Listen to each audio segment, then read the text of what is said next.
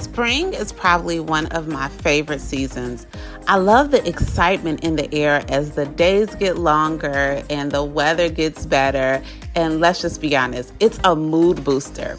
And let me tell you what is boosting my mood right now and what I am so excited about is because we are just a few weeks away from the Real Estate Bestie Retreat.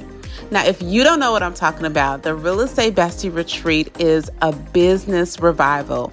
It's the space where you will gain confidence and competence as you learn success secrets from industry professionals, where you will make lifelong connections in a supportive community with women working towards the same goals as you. The space where you will be encouraged to deepen your connection and your relationship to God, because let's be honest, it's through Him that all things are possible. And it's the place where you will leave with an action plan to gain and earn more commissions so that you can create a financial freedom and build a legacy for your family.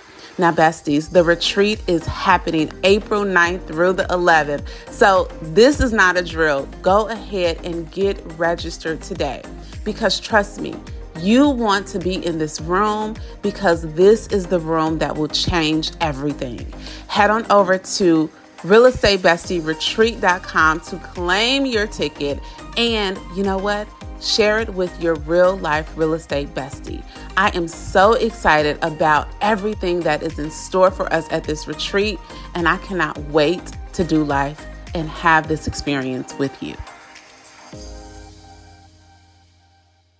Hey, real estate besties. Today is Tuesday. And around here, that means that we are answering your burning questions. Now, I don't care if it's about a deal that you're working, just a question on how to organize something in your business, or if you just want to dish with your good real estate bestie, I am here to answer your questions. Now, if you have a question, head on over to rosemarylewis.com/ask, and you will be able to leave a voicemail and I will answer your question on the podcast. Let's get into our question for today. Hey everybody, it's Rosemary Lewis, your real estate bestie, and today we are going to answer the question, should I use a showing agent in my real estate business?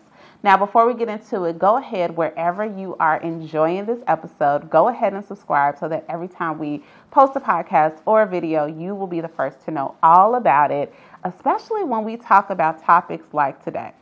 So, I have heard this one, and honestly, this is something that I too struggled with. Should I have a showing agent assist me in my business?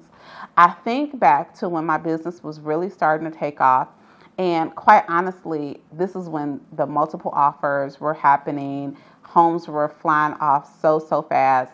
And it was truly impossible for me to both be two places at once and actually have a life that wasn't all real estate. But like many of you, I was hesitant to, number one, ask for help. Even though I knew it would provide me leverage, I worried how my clients would receive me not being the one to actually show the properties. But I actually had a mindset shift. And what I figured out is that it all comes down to the expectation, okay? What do we set up as expectations, and also understanding our client's expectation, and it will help you answer this question. And this question on whether or not you should have a showing agent, I truly believe it's going to be different for every person. But let me tell you how I approached it. So first things first is that I personally, when I did hire a showing agent, I hired somebody that I was in rapport with, somebody that I was in relationship with. It was a newer agent who I actually met her on Instagram, and she now is on my real estate team. But I met her on Instagram, and I knew, number one, that her showing would provide me with just some more flexibility because, like I said, I couldn't be everywhere all at once.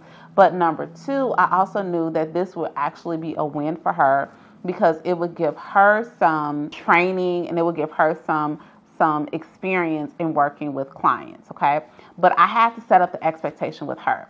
So the expectation first was set with that agent where I had to let her know, first of all, these are my clients.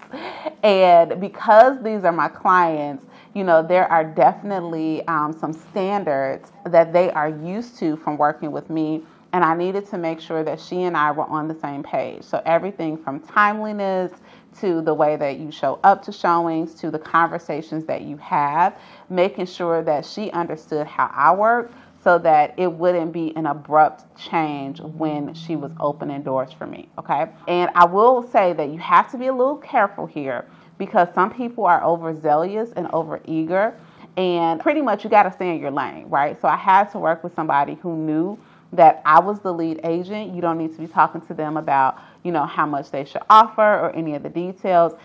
Revert those questions back to me.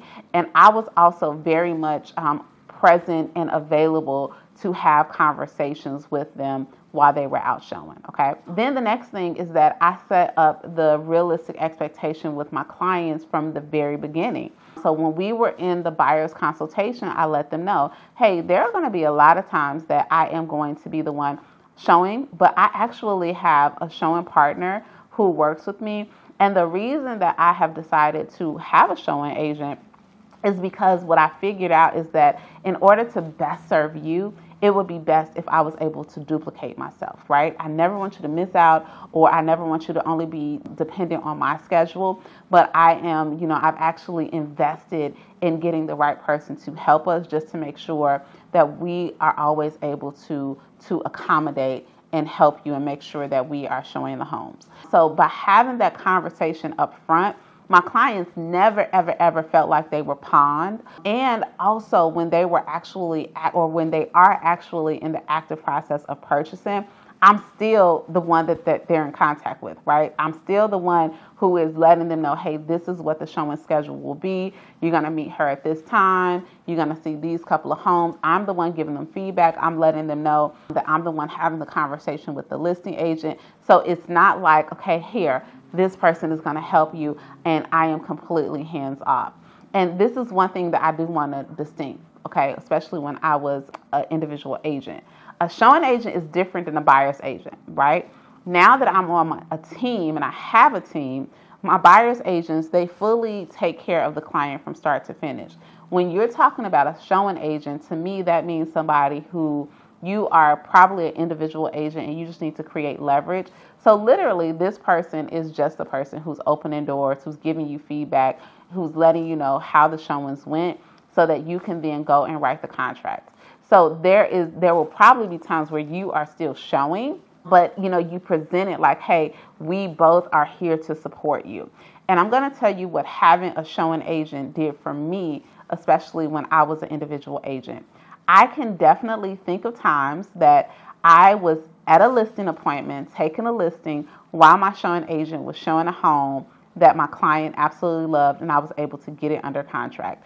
So what it allowed me to do was to duplicate myself, but again, it was setting up those standards from the very beginning with myself, with the clients, and with the actual showing agent that made that successful. And I get it. I understand that everyone is not at a place where you are comfortable with letting go some of that control. But here is what I'm going to let you know, is that as your business grows, right, it's really tough to be a one-person show. You are going to likely need to bring in other people, whether that be a transaction coordinator, a listing coordinator, a showing agent, to help you get everything done, because otherwise you will probably run yourself ragged and reach burnout. So maybe you're not ready to have a showing coordinator right now or a showing assistant right now, but maybe for you, leverage looks like a transaction coordinator or a listing coordinator, so that you can take some of the paperwork off so that you can focus on the client. But whatever you decide, remember, this is your business. You can do it however you want to do it, but don't be afraid to make those adjustments to provide you leverage, because I promise you, it's probably going to make you a better, not only person, but definitely a better agent. Now, if you made it to the end of this episode and you, friend, are not subscribed to Real Estate Bestie, well, that's okay. I forgive you, but I'm going to invite you to subscribe right now and hit that share button. I want you to share this episode with every real estate agent you know, and share the rest of the podcast and YouTube videos with them, because I know that this will help them in their business, as I hope it is helping you. See you next week.